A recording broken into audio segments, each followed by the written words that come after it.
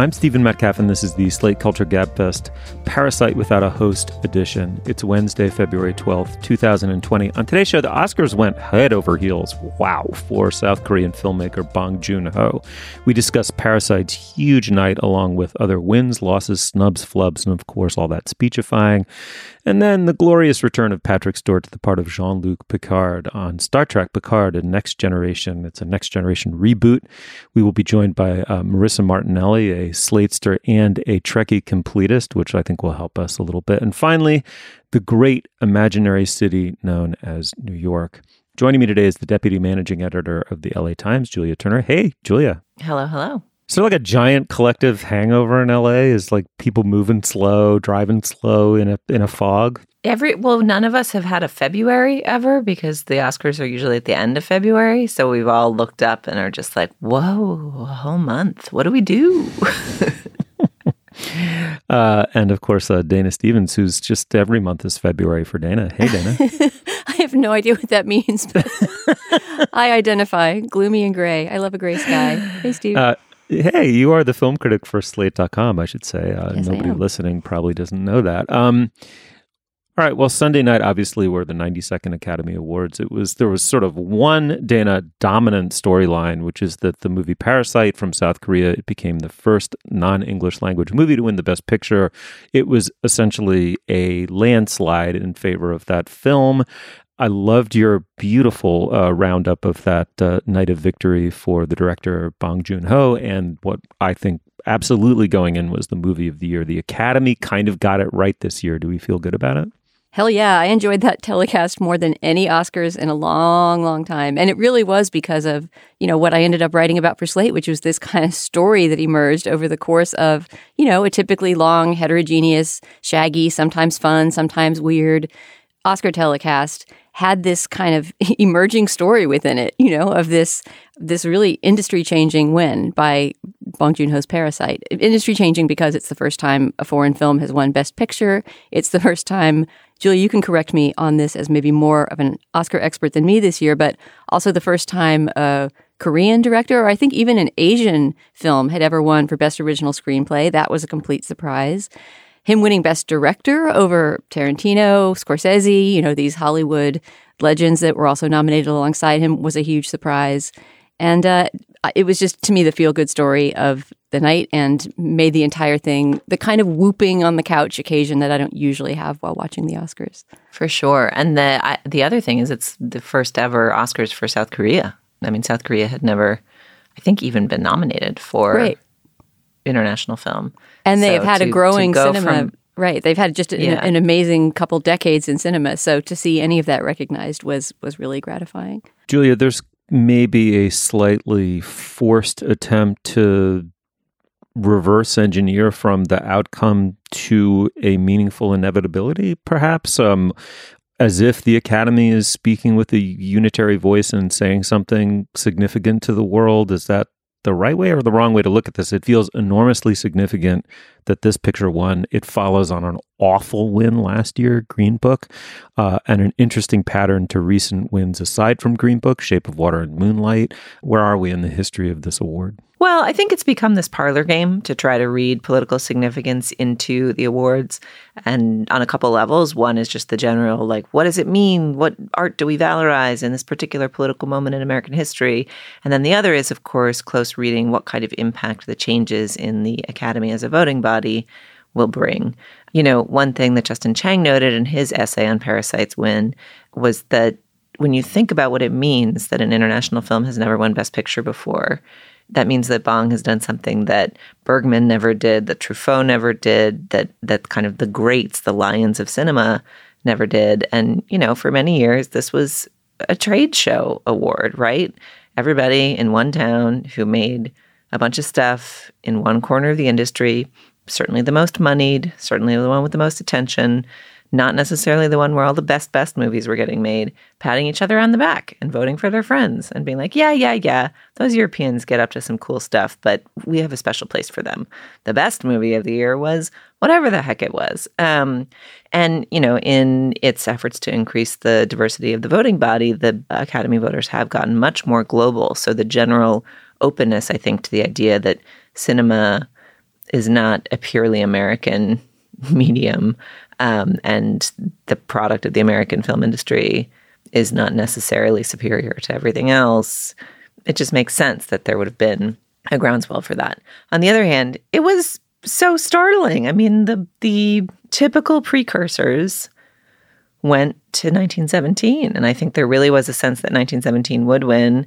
And, you could detect, if you were close reading the websites, the pieces that had been pre-written in case 1917 won and that were sort of hastily revised to accord with reality and the facts on the ground. But the combination of seeing the Academy voters move in this exciting direction and do it with a little bit of surprise just meant it was a great night of television watching.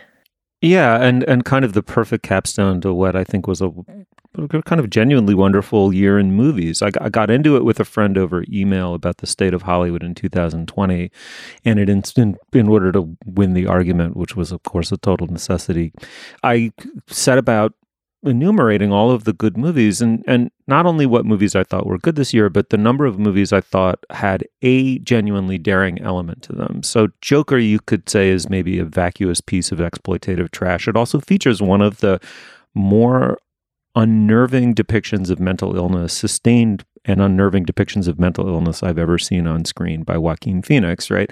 On down the line, there were elements of Judy that I thought were marvelous. Unnominated films that are typically overlooked by the Academy because they're funny, like Knives Out. Wonderful picture. I mean, it was the year I thought that movies definitively pushed back on both the blockbuster, right?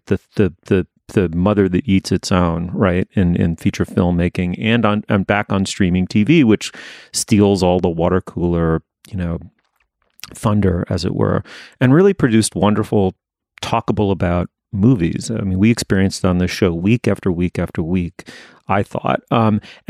What that brings to mind is how easy it would have been for the Academy to give the award to another movie this year without it having been a controversial snub to Parasite. You could have given it to this gigantic, feel-good, epic, self-consciously cinematic epic of 1917. You could have given it to Scorsese. You could have given it finally to Quentin Tarantino, though people would have complained that was a little onanistic for Hollywood, but still like a big sort of self-conscious, important, interesting movie from now a veteran director. But instead they gave it to this movie. And I don't know whether it makes any sense to impute to the Academy a unitary sense of purpose or statement, but I do think what interests me about the choice is that it's a thriller. It's a genre movie. It's some of its genre elements are as beautifully and deftly handled as Hitchcock by far. It's also a very seriously intended social commentary film directed at the global 1%. It's indie and it's foreign, but it's also a global hit. It's done very good business. It's certainly now going to go over 200 million global with this win, I would think, on an $11 million budget. So just made great return on investment. And in a way, because of all of that, it answers this perennial question, or this question we've had for 30 years in the Academy Awards, which is how do you square the circle, right? Sometime in the 80s, the movie business split into, broadly speaking, there are many exceptions, but the movie business basically split into blockbusters and indie movies. Right around 89, with Batman and Sex, Lies, and Videotapes, you started seeing these two lanes start to form. And what the Academy, of course, wants is a movie that has done big business, that ratifies Hollywood as, not just a money-making machine, but something that injects itself into the common unconscious of the culture. That isn't just a movie that's seen by a boutique audience. And they want some self-conscious quality to that film. And it's been harder and harder and harder to find a single film that will do that. And I kind of wonder, Dana, is it possible that global cinema might have an opening there? That there are, there is a way in which, beginning with Truffaut, right, up through Bong Joon-ho, European directors have this interesting very heartfelt, fetishistic worship of Hollywood movies, including genre Hollywood movies. And they can embrace that the way Godard did in Breathless, or Truffaut did in Shoot the Piano Player, or on and on and on and on. Sergio Leone making those Westerns.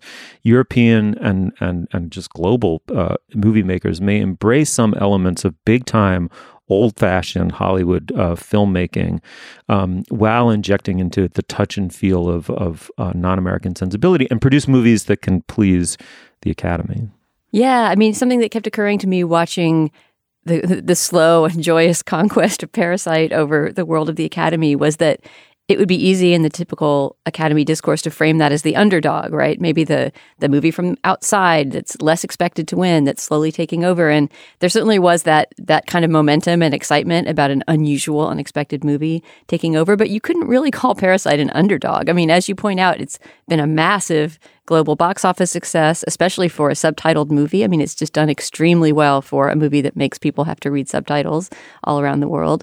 And it's also gone through the year just collecting the Palme d'Or and, every award, not every award in sight, but a great deal of acclaim from various critics groups and guilds and lesser awards or awards that are precursors to the Academy. It's more like the other dog, It's the dog from a whole different culture, a different side of the globe. And Justin Chang of the LA Times, Julia, your paper, I believe, wrote something about how the Oscars needed Bong this year more than Bong needed the Oscars. There was a sense in which the world that was opened up to, maybe blinkered Oscar viewers or Oscar voters was, wait a minute, there's a whole global world of cinema out there that is making money, getting reviews, selling tickets, creating conversations that has nothing to do with the Oscars whatsoever. And you had that feeling a little bit from Bong, I think, and his crew during the course of the night, that they were delighted to be there and to be getting all those awards, but they didn't necessarily regard it as the culmination of success that they could possibly achieve in their career, because he's already a superstar in Asia and has been doing well there for a decade and a half. Can we talk a little bit about the show? I mean, the victory is so exciting that, of course, we must give it its due. But I thought Willa Paskin put her finger on this really nicely. So much of the hostless show seemed designed to insulate the Academy from how white most of its nominees were and how male most of its nominees were. And it seemed like a show constructed in advance of Parasite losing.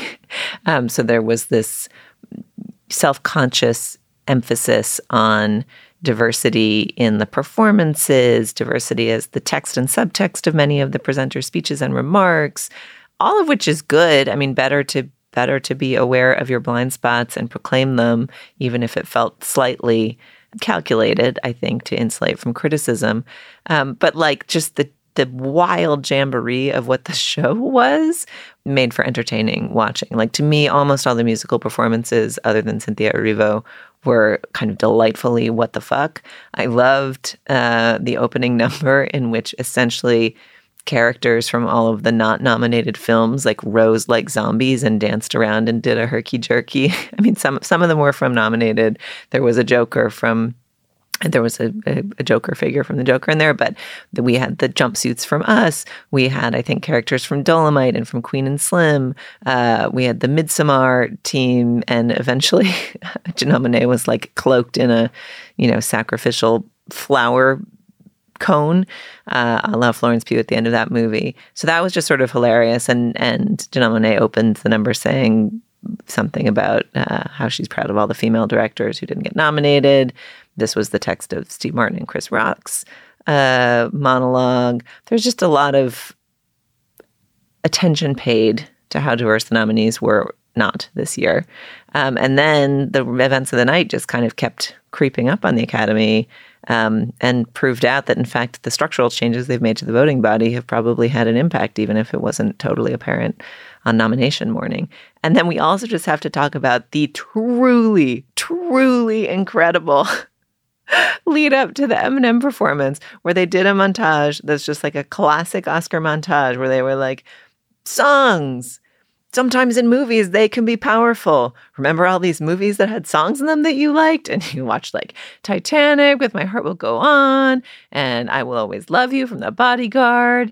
And there's like a clip of the training montage music from Rocky that I don't remember the name of. And you're like, yep, movies. They did have songs in them. And then somehow in this, like, I mean, it's really almost all the choices were like that, like just truly iconic and I don't say the word lightly, movie choices. And then they get to Eminem backstage in 8 Mile, not necessarily a movie that stands toe-to-toe with Titanic and Rocky, although a fine film.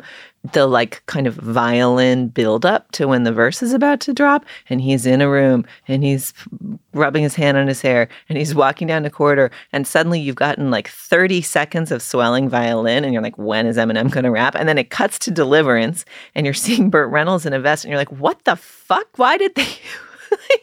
And then Eminem, for some reason, rises out of the floor to celebrate the 18th anniversary of 8 Mile. And eventually the 18th anniversary. Who can forget? Like, just the true randomness of it as a moment was so delightful. And then, of course, it became clear, once you thought about it for a sec, that Eminem had won the Oscar for Best Song that year, but being younger and brasher had declined to show up and grace the Oscars with his presence. But this year he agreed to like finally give the Best Song performance he withheld from us in early 2003. And it's like, I haven't quite been waiting 18 years to see Eminem perform Lose Yourself on the Oscar stage, but it seemed as though the Academy thought maybe we all were. That was weird. That was almost like a bait and switch, right? Because the montage really was one of those classic, which I love. I love the classic corny Oscar montages, and I wish there was one for every category, basically, right? I tweeted something negative about it and then looked at Twitter and saw you had immediately after me tweeted something very positive about it, which I love about you. Well, but that was before it got to, this is the bait and switch. That was before it got to the Eminem part. I was kind of grooving along like, yeah, Risky Business, that Bob Seger song, totally associated with it, remembering great movie songs of the past. And then suddenly toward the end, it started to spend an extraordinarily long time on 8 Mile. And I was thinking, was 8 Mile really that big of a deal? And why are we revisiting this? Why is this taking up such a large portion of the montage? And then that bleeds into Eminem giving a quite extended live performance of Lose Yourself with people in the audience rapping along. And I sensed something sneaky behind the scenes, like Eminem's due for a comeback and he's going to drop some surprise album and his agent has just negotiated this. I mean, it's just too random that a movie from 18 years ago, not even a round number anniversary, gets that much play. But yeah, that was part of the random fun that made the ceremony, I thought, quite enjoyable this year. Yeah, he does have a new album, but I would not underestimate the Academy's ability to think that everybody knows every jot and tittle of Academy history and would know what a big snub it was when he didn't perform and what a big deal it was for him to finally perform, like, which left most of us clueless. I will say that I was really happy that the nominated songs were back. I think it was last year or the year before that they decided to save time by not having anyone perform any of the nominated songs. And to me, that's part of the point of the show. If you're not making it to some degree into a live concert at which things can actually happen, then you're just cutting out the spontaneity of the show. And so the fact that it opened, for example, with almost an old school Debbie Allen choreographed style, just cheesy montage tribute to the movies of the year with, Julia, as you said, all those costume dancers from the non-nominated movies, just gave it a feeling of lightness and joy. And also just Janelle Monáe is the bomb. She's so fun to watch perform in any context, even in a sort of silly number like that. Agreed.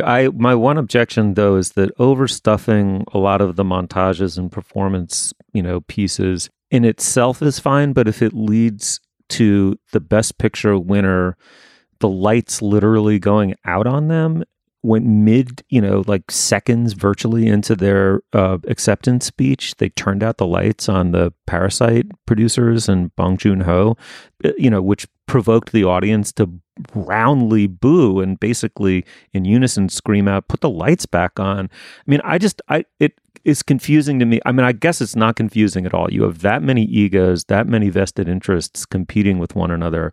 You are going to overstuff this turkey every time trying to satisfy everybody, but it always ends up massively insulting some winner who just wants to go through a routine acceptance speech, being unnaturally abbreviated in ways that just always seem to be offensive in one way or another. It always seems to be exactly the wrong person symbolically, and I thought that was terrible. But honestly, Steve, and I wrote about this a little bit in my praise of the various Parasite acceptance speeches, that kind of gave the ending a triumphant feel because it was real live theater. The audience would not let the lights go out. And so the last note that we saw Parasite go out on was just, the audience loves you so much that they are demanding more, a curtain call.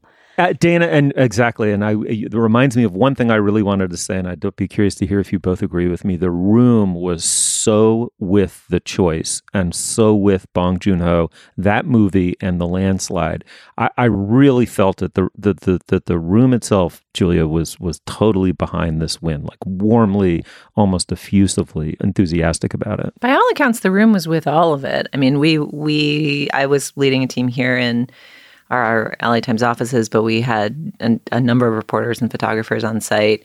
And at every time that we were posting in our channel, like, what the hell is Eminem doing there? They were reporting that the whole crowd was on their feet and ecstatic that Eminem had risen through the floor. So, yeah, I think it was a popular night. I mean, I will also say that if Renee Zellweger's speech was not a case for playing off the winners when they go on too long, I have never seen a better one. Like, she just got so tangled up in whatever she was trying to say. And it reminded me of one thing that I've noticed about this season, which is that the speeches seemed a little bit less accidental. After the awards, Brad Pitt told one of our reporters that he's written all of his own speeches this year, for which he's gotten a lot of praise, not the fact of his writing them, but their quality, but that he, quote, has a lot of funny friends. And so he really has thought about what it is to perform an acceptance speech and like put the work in to make the speeches good. And that's part of why the speeches have been good. And I found myself nodding along and thinking like, yeah, entertain us through this season. Like that was effective. In some ways, his speech this time was kind of the least exciting and full of funny jokes. And the Renee speech seemed like a case for getting a punch-up man for your speeches. On the other hand, I was sort of startled by that response in and of myself, because what I think I've always loved about Oscar speeches is when someone gets up and seems truly surprised and then manages to say something charming and eloquent in any case. And of course, for the actors, they're actors. So part of what has worked about Brad Pitt's speeches is his feeling of being surprised and off the cuff and eloquent, and the fact that they're all planned is sort of endearing. On the other hand, Joaquin's speech, I know that a lot of people have found his speeches arresting and moving, and the part where he spoke about his brother River and choked up was in fact moving, but his whole thing about angry cows just made me want to go order a steak. I mean, I did not find him to be an effective political communicator. Yeah, I mean, there's always that balance with what makes a good Oscar speech. It has to be spontaneous, but you don't want just complete disorganized rambling like Renee Zellweger's, which honestly kind of annoyed me that she had not done more preparation than that. I mean, she knew she was going to win that award. She was 100% the favorite to win for Judy. And the idea that she wouldn't have pulled together a few remarks just made her seem a little spacey and disorganized. At least Joaquin, for all his wackiness, his speeches are planned. They have a point. They may ramble, but I don't know. I mean, Joaquin's weirdness to me is part of the charm. So I love when things go south and suddenly we're talking about cows being separated from their calves bundled in with all the rest of social injustice throughout history. But yeah, I appreciate. Well, think of Olivia Their cries Colman's of speech. Anguish are unmistakable. Oh God, the poor calves. Oh, Joaquin feels so much. He just feels so much. But if you think of Olivia Colman's speech from last year, which we all adored, right? I mean, that was a great balance of her seeming legitimately surprised, of her sort of spurting out some rather silly, spontaneous things, but also it being an elegant piece of rhetoric that communicated, her gratitude and excitement. It's obviously is a hard moment to manage when you're up there, but especially when you're somebody like Renee, who has just been marching throughout awards season toward the inevitability of that win. Write a 45-second speech and memorize it. You're an actor. This has been a hobby horse of mine for forever. Like, just don't... The towering false humility of pretending that you never thought you could possibly win. You just assign yourself a 13% chance, right? Like, of winning. And on that 13%, spend 15 minutes writing a 30-second speech. Jesus Christ. Oh, my God. I read hers as... I thought she had a speech written and memorized and forgotten. That's how I read it, because she seemed like she kept losing a thread that didn't make that much sense in and of itself, and then picking it back up again. That didn't read her Globe speech seemed like, oh God, I didn't do this. And then this speech seemed to me like a prepared speech that she biffed.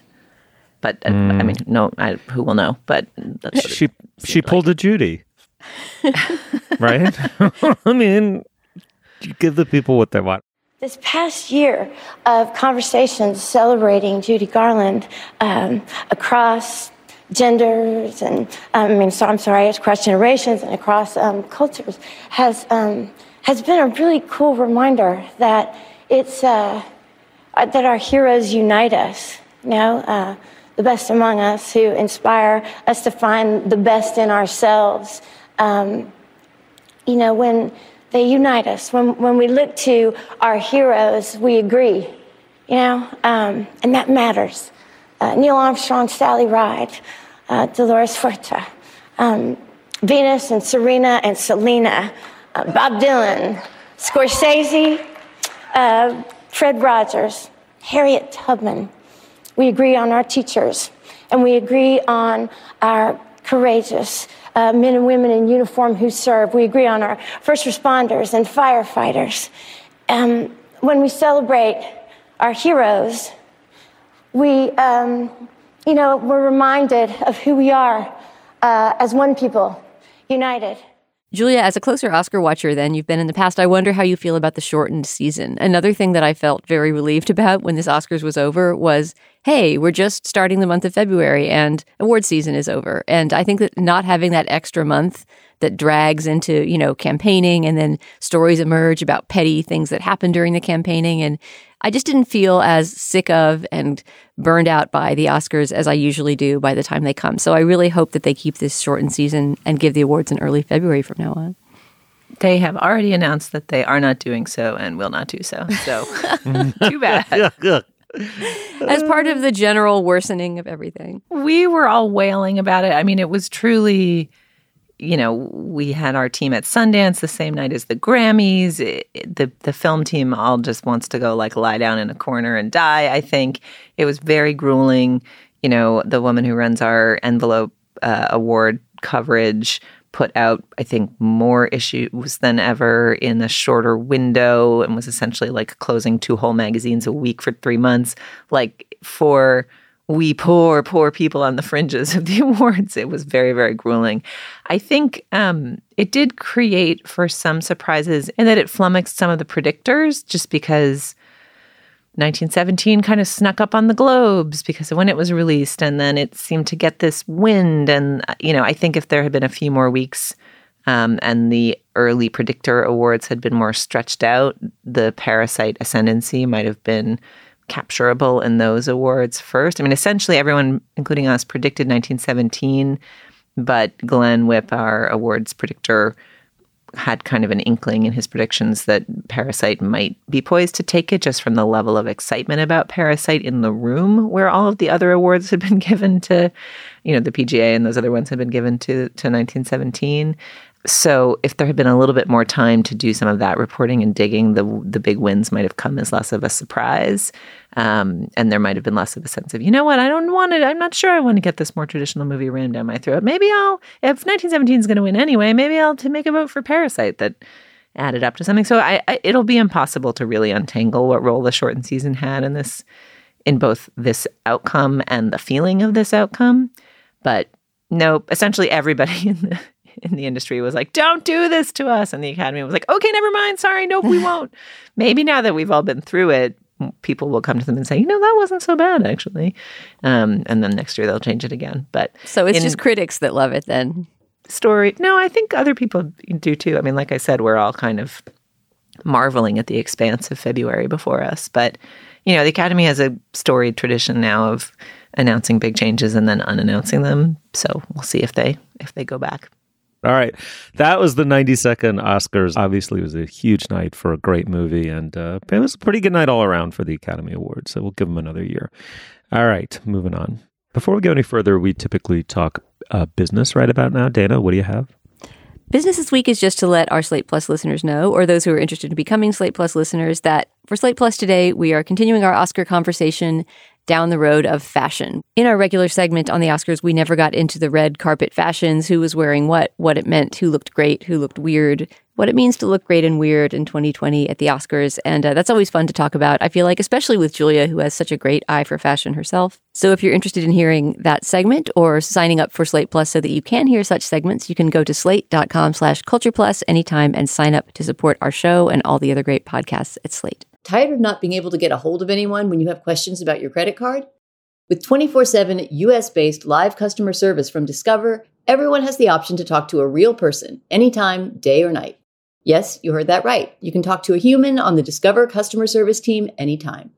So the next time you have a question about your credit card, call 1-800-DISCOVER to get the service you deserve. Limitations apply. See terms at discover.com/creditcard. Hey, it's Kaylee Cuoco for Priceline. Ready to go to your happy place for a happy price? Well, why didn't you say so? Just download the Priceline app right now and save up to 60% on hotels. So whether it's Cousin Kevin's Kazoo Concert in Kansas City, go Kevin, or Becky's Bachelorette Bash in Bermuda, you never have to miss a trip ever again. So download the Priceline app today. Your savings are waiting.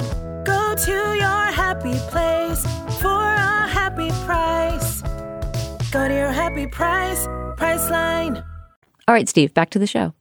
Star Trek Picard picks up the story 20 years after the feature film Star Trek Nemesis left off. That means it takes place after the death of beloved Data and the destruction of Romulus. Picard is now an old man tending his vineyard, being traduced by the media for his role in a botched rescue mission when he meets a mysterious young woman. She thought she was an ordinary human from Seattle, as she says, I think quite funnily, but she may not be. She may be a synthetic life form, not only a synthetic life form, but some kind of techno offspring of Data. This is the 7th or 8th, I can't quite determine it from Googling live action Star Trek TV show. It has a 10-episode run on CBS All Access, and of course it returns the marvelous, soon-to-be octogenarian Patrick Stewart into the title role. Let's listen to a clip. There's no legacy as rich as honesty.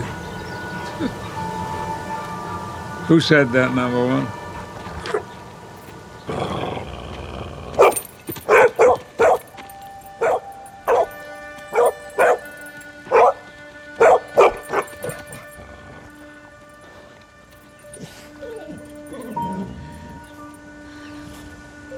What do you want here? I saw your interview. Do you know me? What? Do you know me?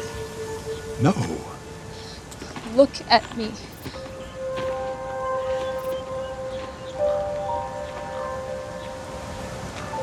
You're not sure. You're not sure. How do I know that? Who are you? I was with my boyfriend. We were in my apartment. They put a bag over my head. I couldn't see anything. Who are they? I don't know, but my boyfriend... They murdered him. To help walk us through the deep mythologies and very well built out worlds, we're joined by Marissa Martinelli of Slate.com. Marissa, welcome to the show. Peace and long life, Steve. The lesser known Vulcan greeting. Oh, dear. Well, see, this is just it. We need a geek completist to help us with this reboot. So clearly you were a fan of Next Generation, right? I am. I'm a fan of all the live action Star Trek iterations, although I will caveat that by saying that for anyone to claim to be a Star Trek completist is a pretty daunting role to have to fill. There are some true diehards out there. Yeah, and depending on what you consider canon, right? I mean, there's just sprawling, novelizations, video games, every possible iteration of Star Trek. All right. Well, what is it? Ad ignorantum? Is that the phrase? You can argue to our ignorance, which I think is vast as the Star Trek universe itself. But ratcheting it down a little bit, what do you make of this reboot? Do you like it? I do like it, with the caveat that it is moving so slowly. I feel that even 3 episodes in, it has only just begun, which is perhaps not a good sign for the show as a whole. But I do appreciate that it is trying something very different, as much as it is, even with the name and the main character, treading on the nostalgia of the old Star Trek. Really, Picard is the only figure from the past who we're following, and in that respect it's almost an entirely new show anchored by this one beloved character. So in that respect, I wonder how it's holding up for people who aren't major Trekkies, because I love watching him navigate this new world. I'm not sure if that's the case for everyone. Can I speak to that question as someone who watched a bunch of Next Generation and for whom Star Trek The Next Generation with Picard and Counselor Troy and the automatic water machine is essentially my primary experience of Star Trek. I'm relieved to hear you describe this as slow moving because I found the show glacial and bewildering. And I was so happy to see Picard and to listen to Patrick Stewart's sonorous gravel, which I would, he could do anything and I would watch it. But everything else, in addition to seeming like a lot of exposition and setup and plot, I did not know, for example, that Data had died in some recent installment of something or other. I just couldn't recognize the show tonally. Like, part of what I loved about Next Generation was the kind of corny disposability of it, the TV-ness of it, the kind of procedural plots like, there's a problem on a new planet. Let's go to the planet. Action, debate, internal strife with the cast, swooshing doors. Hey, we fixed the planet. On to the next planet. Like, that tone. And I'm probably describing it terribly, and Marissa, you can tell me what I've gotten wrong, but like I wanted some daring do, some swooshing doors, some tight suits, and like a bright Technicolor palette. And instead, I got like the VFX murk of the kind of lesser reaches of the Marvel universe, and a lot of like ponderous, quiver-voiced, like, what about the future of type stuff. And I was like, bummer. This just seems like all the other stuff. But I'm just a complete ignoramus about what's happened in the film. So maybe, I guess I've seen the Chris Pine ones, which have a little bit more of that. They have some of the new VFX whatnot, but also some of the old wit and sparkle. But this one seemed murky and ponderous. What have I missed? The Chris Pine movies are tricky because they are set in an alternate universe, although obviously they are seizing on the visual aesthetics of like the 1960s series. So that as a data point, you might want to sort of push out of your mind. You're right. There's everything you said is correct. The chunky knitwear, the earthiness of this show is very not Star Trek, which I say with an asterisk because there have been many different Star Treks over the years. But for people who are most experienced with the 90s, Deep Space Nine, Next Generation, Voyager, there's a certain aesthetic. And this was a big issue when Star Trek Discovery first premiered because it totally changed the look of what we would expect from a Star Trek show. Although it was a little bit more along the lines of Enterprise, which is the prequel show from the early 2000s that everyone forgets or wants to forget. And so I think there's room for both. I like the earthy quality of the show as a start because, as I said, it's really just 3 episodes in, getting off the ground finally. Literally, they have not flown into space. Picard has been sort of chilling on his vineyard, retired. The call to adventure has just reached him. He's taking a very long time to answer it. So aesthetically, but the showrunner has spoken to this, and the thought process is, though it is a little bit of a retcon in that respect, fashion looks to the past, and so it's maybe sort of this era is hearkening back to something that's more familiar to us, but it's a cyclical fashion that is now coming back into prominence. I don't know if I totally buy that explanation. I did laugh at all the beards and sweaters in terms of like Brooklynites being transplanted to this version of the future. Well, a funny version of the future that we see here, and this has mainly taken place on Earth, what we've seen so far. There's a few cuts out to outer space where the Romulans are, as usual, up to no good. But most of the time we are in San Francisco, as it will be in 2300 something, which actually I kind of appreciated the weirdness of that vision. You see the Golden Gate Bridge going to what's now Marin County, but it's surrounded by these, super futuristic buildings. And one of the things that San Francisco seems to be serving for, the Bay Area seems to be serving for in this future of 2300 something, is that it's the archives, right? It's some sort of like digital database of everything that's ever happened in the history of Starfleet. And that seemed like a perfectly logical extrapolation of the information economy in that area now. There were some moments where this utopianism that Star Trek has traditionally been associated with, right? That it's not a dystopic, but a utopic future, had some interesting kind of twists. Earth in the future seems like this place that's kind of got it together, that sort of has a global culture. Starfleet still seems to be, in command, although there's some question about whether they've done the best things with their authority. But if you're somebody who knows the series mainly from the original series, which is what I completely cathected to it as a child and still absolutely love, but hasn't so much followed the later iterations.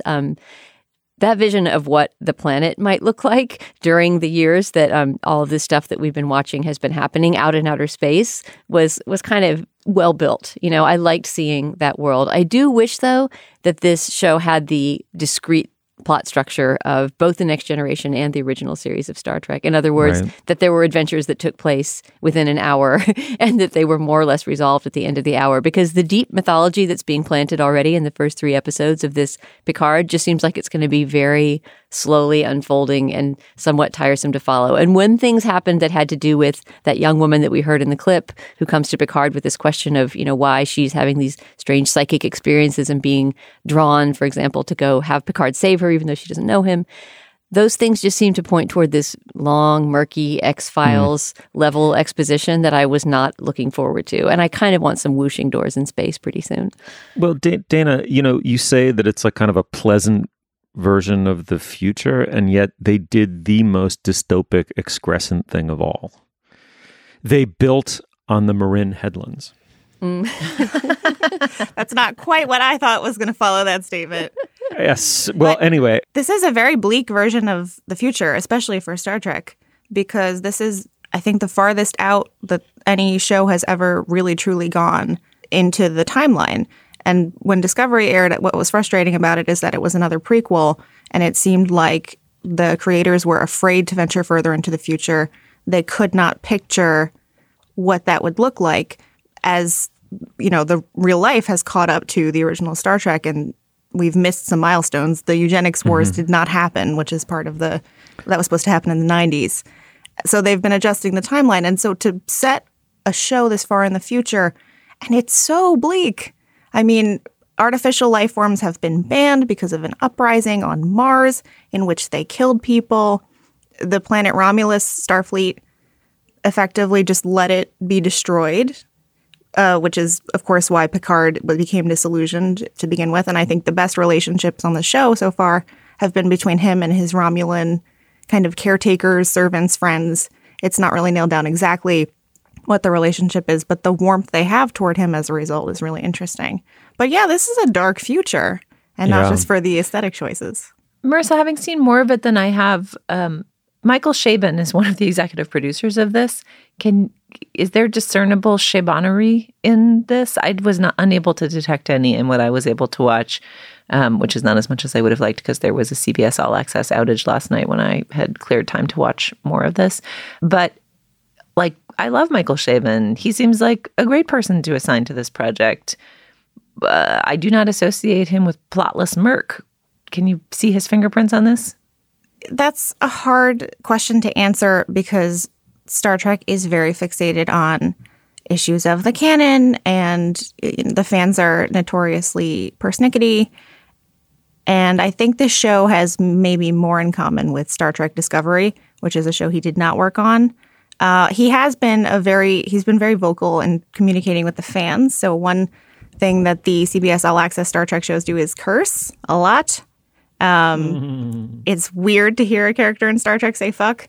Yes, it's such a clean universe that we associate with it, right? Star Trek is the goody-goody sci-fi franchise. And he had a really great explanation for that, which is that it was always the FCC and not the Federation that led to characters not swearing. And that this version of the future, it's not about perfection. It's about aspiring toward perfection.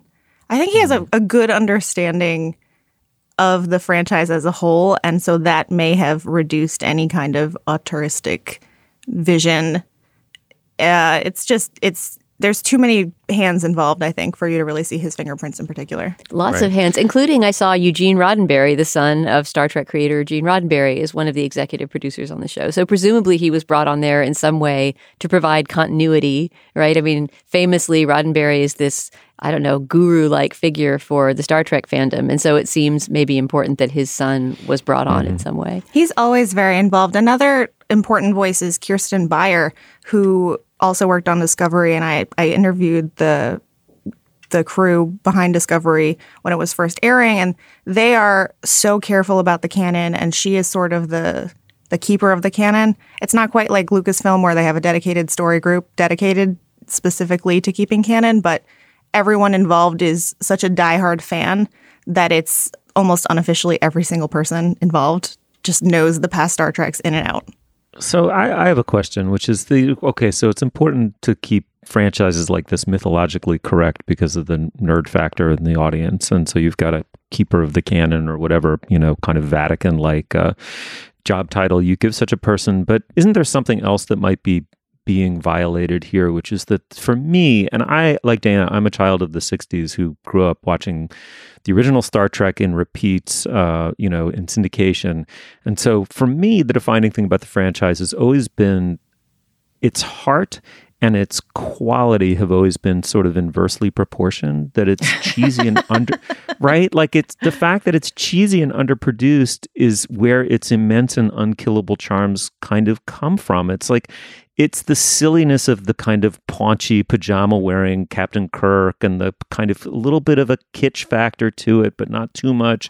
And like the salt shakers used as props that they went and got at a store on Melrose or something. I mean, the stories of the kind of cheap production of that original show are so endearing. Right. And then when you kind of reverse it like this and you bring in all these peak TV bloodlines and Pulitzer Prize winning novelists to help show run it, all of a sudden you kind of get it reversed. And now, to me, the dominant aesthetic of this one is a kind of fan service nostalgia that's fallen into a kind of, it's almost like its own aesthetic, right? Where you simply need to show a 79-year-old Patrick Stewart in that character, and you can just sort of hold the camera on him like Warhol training the camera on the Empire State Building, and the fans are going to swoon. It's like if that doesn't have that effect on you, this kind of ponderous, non-expositional style is like, where is this going? Like, get the guy in the tights and on the frickin' spaceship. Steve, you might prefer Fox's The Orville, which has been called a parody of Star Trek, but really it's an homage to 90s Trek. I sense an insult there, but also you're probably right. It was a sincere recommendation, the Seth MacFarlane Star Trek, cosplay that he has put together for himself, which actually has a lot of Star Trek's executive producers and talent involved, and a lot of the cast have made appearances on the show. So that's a data point to consider. I think your complaints about Picard are legitimate. I think you could say the same thing, and probably people did say the same thing in the 90s about The Next Generation, right? It's not the original series. It looks different. Who's this British guy? I think a lot of that, it's hard to define Star Trek by its aesthetics for that reason. And this was a quibble with Discovery that I took issue with because, yes, it was leaning a little bit toward Star Wars-y, blue hologram aesthetics. And the suits were all uniform. You got rid of the iconic red shirts. And then in season 2, they really brought in that stuff. So it's hard to say wait and see, because I don't know if people will be able to stick with this very slow-moving show long enough to wait and see. But I think there are chances that once they get off the ground for them to bring in some of that classic Trek stuff. I know that some of my Trekkiest friends, I had a boyfriend in college who was just really one of the first people I ever knew who was into a fandom and just had an unashamed allegiance to that fandom. And he just loved Star Trek, especially the original series, but everything Star Trek. And I still follow him on Twitter. He's still a Trekkie, and he loves Picard. He's very, very fond of it and thinks that it is in keeping with what he loved about the franchise in the first place. And I don't know if that has to do with the presence of Patrick Stewart or with, that struggle between utopian and dystopianism that's being played out in the show, but it worked for him. If you can get past the desire for more episodic TV, it really is classic Trek. I mean, there are moral quandaries at the heart of it that, for me, are the best of Star Trek's episodes, are about, philosophy and moral boundaries. Yep. It has a lot of Star Trek classic villains, the Romulans, while also bringing them into the fold and really exploring them rather than just vilifying them, which is what Star Trek does with all its best villains. The Borg, which we haven't even gotten to, play a major role in the show. In fact, Jonathan Del Arco, who had a very small part but memorable part in The Next Generation, has been brought in as an actual character, which is so fun to see. Starfleet is full of evil admirals, as it always has been and always will be. That's sort of it's a red flag whenever an admiral is on screen. So I think in that respect, it does press all those buttons. It's just a matter of getting used to a new look and a new format. Well, and to the degree that the glacial pace is counting on our love and admiration for Patrick Stewart to carry us through. I mean, in a way, he seems like Atlas, kind of holding up the show and luring you through the ticking minutes as you wait for some ship somewhere to go somewhere. Like, that's a pretty good bet. If you had to pick an actor to play that role, he's pretty good. I have to say that I laughed when he named his dog, as we heard in the clip we played, number 1, given that was his second in command on the Next Generation ship, right? The Riker character played by Jonathan Frakes, who I understand has directed a couple of episodes of this new show, Picard. But I would not be happy if my most beloved boss of my past, with whom I had gone through incredible adventures, eventually named their dog after me. It seems a little bit of a wan tribute. My favorite joke of the whole show is that when he's putting together a crew for his mission, people are like, take Geordi, take Worf. They would drop everything. And he's like, no, I couldn't ask that of them. And I'm like, ask them. We all want to see them. But they're not going to be on the show, right? That was basically just gesturing at TNG characters who are not going to be revisited Some again. of them will be. I mean, Jonathan Del Arco is back. Jonathan Frakes, who played Riker, is supposed to at least appear for an episode. He's been a pretty prolific director. He directed a few episodes of Discovery. He directed a few episodes of The Orville, for that matter. Jerry Ryan as 7 of 9 from Voyager, sort of the standout character, will be brought into the fold, which makes sense since this is a show largely about the Borg. And she was sort of our first main, freed Borg character, the Borg being the cyborg race. You will be assimilated. Resistance is futile. She rediscovered her humanity. So it makes sense, given that the show is explicitly freeing Borg and exploring the Borg further, that she will at some point show up with or without stilettos. It remains to be seen. All right. Well, it's Star Trek Picard, and thank you, Marissa, for coming on to walk us through it. That was extremely helpful. Thanks for having me. I want to tell you about a new show from the Financial Times called Life and Art from FT Weekend, hosted by me, Lila Raptopoulos. Life and Art is twice a week. On Mondays, I have a guest on to talk about life and how to live a good one. Everything from winter travel to cooking to living more creatively. And on Fridays, we talk art. 2 FT journalists and I discuss a piece of culture that's in the air, new music, movies, and more. Find Life and Art from FT Weekend wherever you listen. Okay, for our third and final segment, we're going to talk about an article in the Times Magazine by Willie Staley, who's a story editor at the New York Times and occasionally contributes pieces to it. It's called The Television Fantasy of New York. It's a meditation on New York City as imagined by television, principally, and it takes us through 2 steps. His argument does. First, New York City is commonly depicted as a creative class utopia that tends to forget what was there before such people inhabited the city, and that also can't really jibe with current economic facts on the ground, the economic reality of what it really costs to live in New York relative to your income as a member of the creative class. So people live significantly better. I mean, this is the Friends syndrome than they actually could in real life. So it's a fantasy city to begin with, and it's forgetful of the kinds of people that have lived there previously and still live there today who are not members of the creative class. He gets into the narcissism of this, to my mind, in an interesting way, which is that even as smart, intelligently produced, self-conscious shows like Russian Doll try to acknowledge this narcissism, they turn every person who's not a creative class person into a secret creative class aspirant or into a kind of zoo animal, a sort of specimen of what New York can be. And the thing that he focuses on, Julia, I think quite cannily, is the bodega, right? That once people become conscious of a New York that has been lost and is in the process of being lost, there's this fixation on the bodega as this island of an old New York, like this, this dirty, ill-lit place, right? To turn Hemingway's phrase on its head, a kind of memory, the one last memory fragment of the lost city, the one that preceded the $15 craft cocktail in the Zagat's Guide. And he talks about how high maintenance and Russian Doll both have very significant, like pregnantly significant scenes in bodegas. I thought this was an enviable piece of writing. I thought it was very conscious about how the city is depicted. It was both loving of those depictions and satiric of them. What'd you make of it? I thought this was a really interesting essay that put its finger on something I hadn't quite, and something that we talked a little bit about in our discussion of Amazon's Modern Love show, which is just how peak television is depicting New York right now.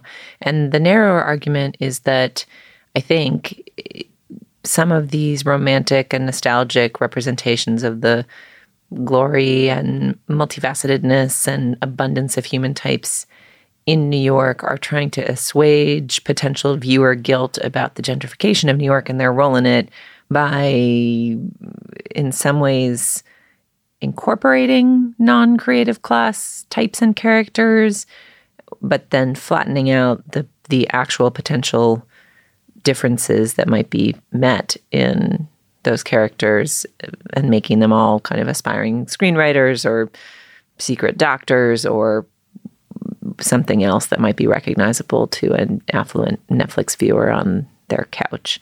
I thought it was a persuasive string of observations about modern depictions of New York, although I'm not sure it fully captured for me what's interesting about TV's obsession with New York right now.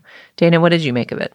I mean, I didn't really understand the argument this guy was making. I don't love this piece at all. And maybe it's just because I'm a big fan of High Maintenance and Russian Doll. And I know that his point is not to trash those two shows. In fact, as you say, Steve, he's quite affectionate toward many things about them. But I felt like this was one of those polemical cases of somebody starting out with an idea about gentrification and representation of New York on screen, and then just shoehorning every example that came along into that idea, whether it really fit into it or not. That was particularly evident at a certain moment when he compared these new style shows that he's talking about, you know, their way of representing or maybe blunting the representation of, you know, the inequality that gentrification represents, by comparing them to Girls and Sex and the City, both of which got around that question by just not acknowledging the existence of gentrification, diversity, other New Yorks within New York. And maybe I misunderstood his argument, but it sort of seemed like he was saying, oh, well, at least for all of their blinkeredness, Girls and Sex and the City did X thing right. And I just wasn't quite sure what that X thing was supposed to be. I mean, in other words, I guess I don't know whether he's trying to decry the romanticization of New York or just to say that he would like it to be done in the way that he's used to seeing it or something. And as a big fan of High Maintenance, I could think of several recent episodes of the show that do something very different from what he's talking about, which is, I guess if you had to sum up what he doesn't like about this kind of representation, it's that there's these sort of whimsical encounters between these superficially different New Yorkers, but that actually turn out to be exactly the same. And I'm just thinking of, I believe it was called Mushrooms, possibly, the segment, but there was a really dark episode of High Maintenance from last season that was about a veterinarian, an Asian guy who works as a veterinarian who's extremely depressed, but not treating his depression in any way. And then he decides to start microdosing on mushrooms, which I think he gets from the guy, right? Our weed dealer who ties together all the episodes of High Maintenance. And then kind of abuses and has this horrible experience at work where he's high on mushrooms while trying to save the life of a kitten. It's absolutely hard to watch and awful. I won't give away what happens, but that isn't a story of whimsical encounters between people of different social classes. It really is just like a horrible day in the life of this one guy who's not an artistic aspirant at all. I don't know. I guess I would attribute more diverse writing and characterization to those shows, to Russian Doll and High Maintenance, than this guy does. But above and beyond that, this seemed like something that happens a lot in New York Times opinion pieces where somebody takes anecdotal experiences from their own life and tries to spin them into this much bigger argument. And I'm not quite sure about, for example, the long passage about that guy's apartment in Bushwick and how much it costed a certain year and how gentrification spread throughout his neighborhood. That could be interesting for a personal real estate confession, but I'm not sure how it ties into this big argument about how we are representing New York on the small screen. Dana, that's so funny. I just thought of this as an enviable piece of writing through and through, really sincerely. I thought it was filled with wonderful sentences like, bodegas must bear the burden of a whole generation's yearning for the very stuff their presence in New York has eliminated.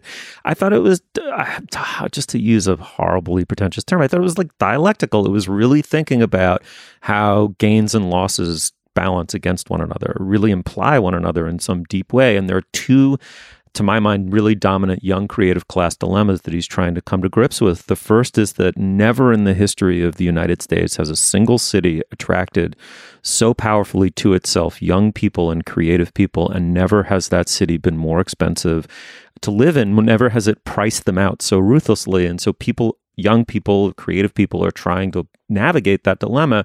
And then a larger creative dilemma, which is that a certain kind of person has the cultural capital and the literacy / high literacy to create content. You are faced with a pretty hard dilemma, which is either you write about what you know and you don't violate the line between authenticity and inauthenticity, and you end up writing about people who live in your bubble, or you appropriate the experiences of others, / project upon them your own experience. And I thought he was just extremely sensitive and had many examples. It wasn't just one example here, one example there, of these shows making a good faith effort. I mean, I do think it is, in the best sense of the word, a dialectical argument. It's like they're caught in this same trap that I'm caught in, that we're all sort of caught in, and trying to find their way out of it. But as you try to get out of the net, it just ensnares you further in some respect.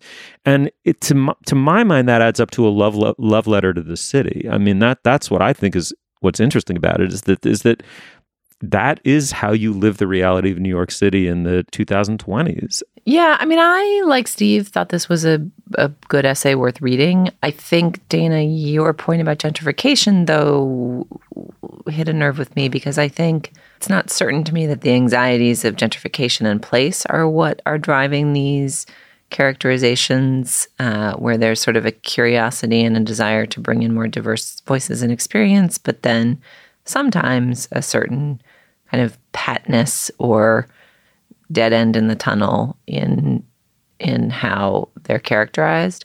I think the risk in his argument, though, is that he seems to be suggesting, okay, why is a generation of really interesting creatives essentially suggesting that the way you can know that the quote-unquote other is, connect with them in a human fashion is to recognize your own impulses or instincts in them.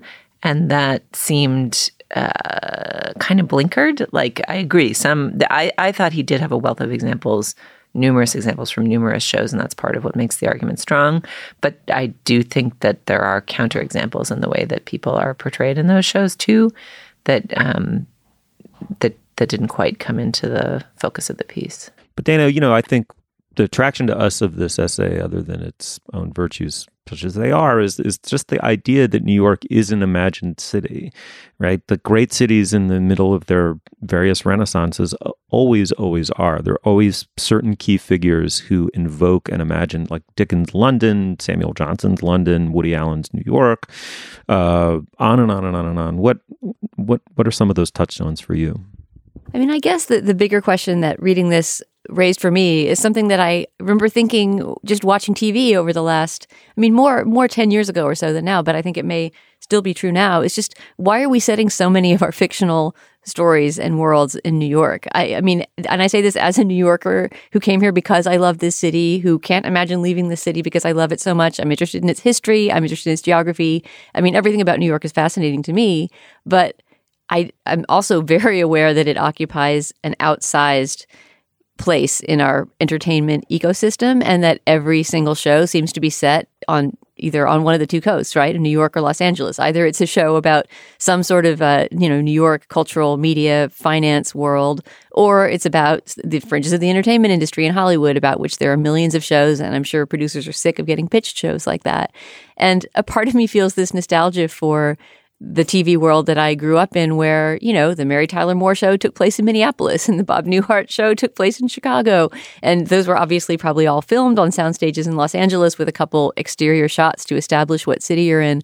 But just the idea that every place in the country is somewhere that stories could be unfolding that are worth telling seems like it's disappearing a little bit from the entertainment landscape. And that if something is set in other parts of the country, it'll have to be all regional and gritty, and like showing how authentic and gritty it is to live in the Midwest or the South or something, as opposed to there just being places in the country that are interesting to explore and learn about, whether or not they have some particular class marker associated with them or, you know, an authenticity marker. Does that make any sense? I mean, even as a New Yorker, I just get sick sometimes of, let's watch a new sitcom. Oh, establishing shot of Manhattan skyline, you know?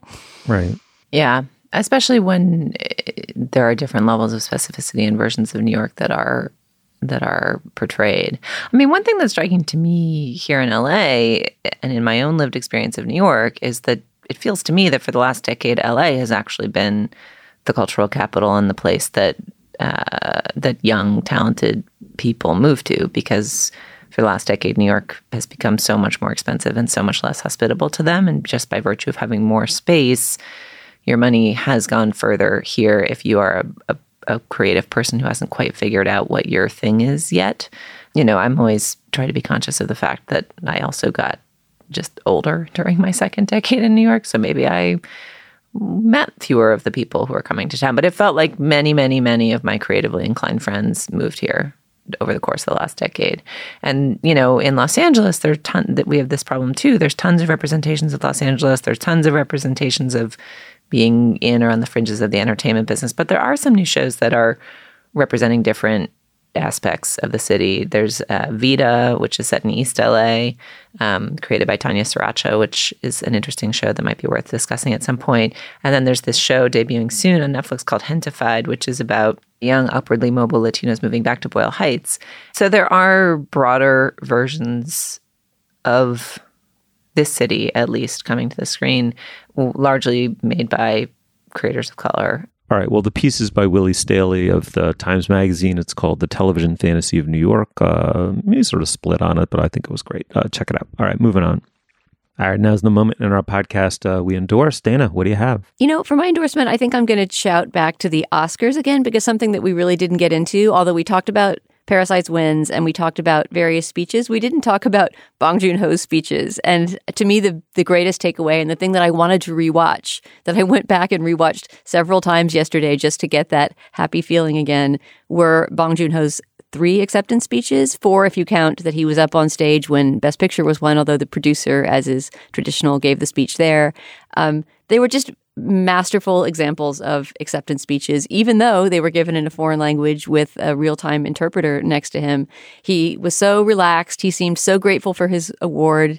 He seemed not over-prepared, but, you know, very sincere and sort of organized in his statements, and particularly the Best Director award, which was one of the big surprises that he got, and the tribute that he did to Martin Scorsese during it. It was just beautiful.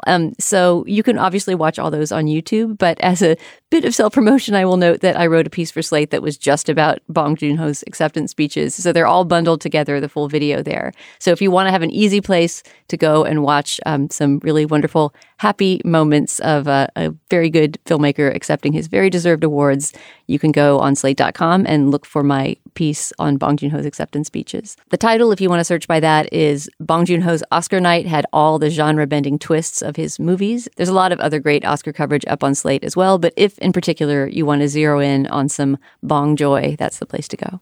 Excellent. Julia, what do you have? Perhaps you guys have a sense of what you're worried about in the world. Perhaps you're concerned and trying to suss out how to think about coronavirus. Perhaps you have anxieties about the forthcoming election. Perhaps you, if you live upstate like Steve, you're worried about ticks. Are you worried about the coming Western Hemisphere takeover of Pablo Escobar's cocaine hippos? If not, perhaps you should be. I would commend you to read Chasing Colombia's Cocaine Hippos by Peter Rowe in the LA Times, studying the wild population of hippos descended from 4 who were on Escobar's $63 million Colombian ranch. When he was busted, most of his menagerie was taken away to various zoos, but essentially hippos are such pains in the ass that nobody took them for some reason. And now they are propagating in the rivers of Colombia, eating a lot of grass, pooping in the river, and generally reestablishing the presence of megafauna in the Western Hemisphere in a surprising fashion. And hippos are no joke. So I would encourage you to go learn about Colombia's cocaine hippos. I think the cocaine is just in their history, but nevertheless, very interesting story about the ecology of Colombia.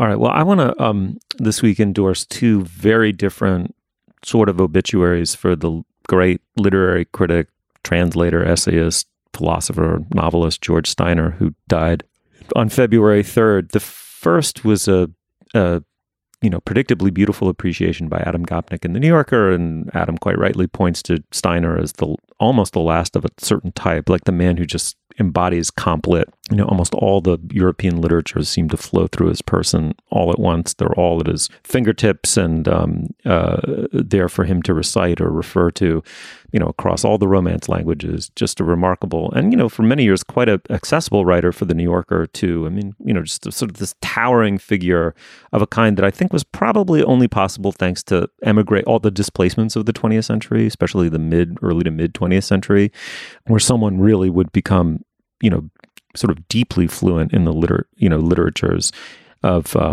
especially of Europe. It's highly Eurocentric version. But anyway, but then there was a second piece in N+1 that I highly commend to people. And I'll just read the first bits of the first paragraph. George Steiner is a charming but monstrous narcissist. In November 2001, I spent an amazing evening with him and the capital C celebrated capital B poet at the Professor of Poetry's house.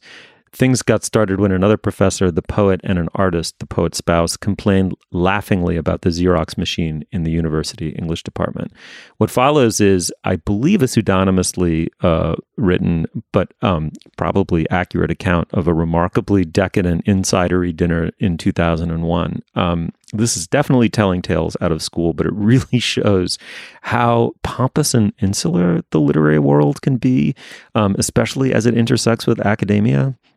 And it's not so unloving as to libel the dead. It didn't strike me as blasphemous, but where Adam's piece gave you the sense of how right and beautiful it is for a single person to purport to carry with him the entirety of the canon within his own person, this piece gives you the flip side of it. It's just how monstrous it is to believe you embody literature and thought itself.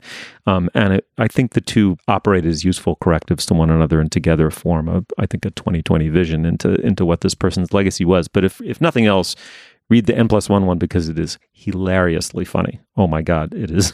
It's really an incredible fly on the wall experience. I've tried Googling the author of this wonderful piece, Quinton Ford, and it does seem to be a nom de plume, but maybe it's not. If you're actually Quinton Ford, please email me. I want to thank you for that wonderful piece of writing. Thank you, Dana. Thanks, Steve. Thanks, Julia. Thank you. You will find links to some of the things we talked about today at our show page at slate.com/culturefest. And you can email us at culturefest@slate.com. Please do. We love it. And if we haven't gotten back to you, just nudge us. We love this correspondence. It's very, very fun. We have a Twitter feed. It's @SlateCultFest. Our producer is Jessamine Molly. Our production assistant is Rachel Allen. For Dana Stevens and Julia Turner, I'm Stephen Metcalf. Thank you so much for joining us. And we will see you soon. He won't have it, he knows his whole back to these ropes. It don't matter, he's broke, he knows that, but he's so stacked that he knows when he goes back to this mobile home, that's when it's back to the lab again. Yo, this whole rap shit, he better go capture this moment and hope it don't. You better lose yourself in the music, the moment you better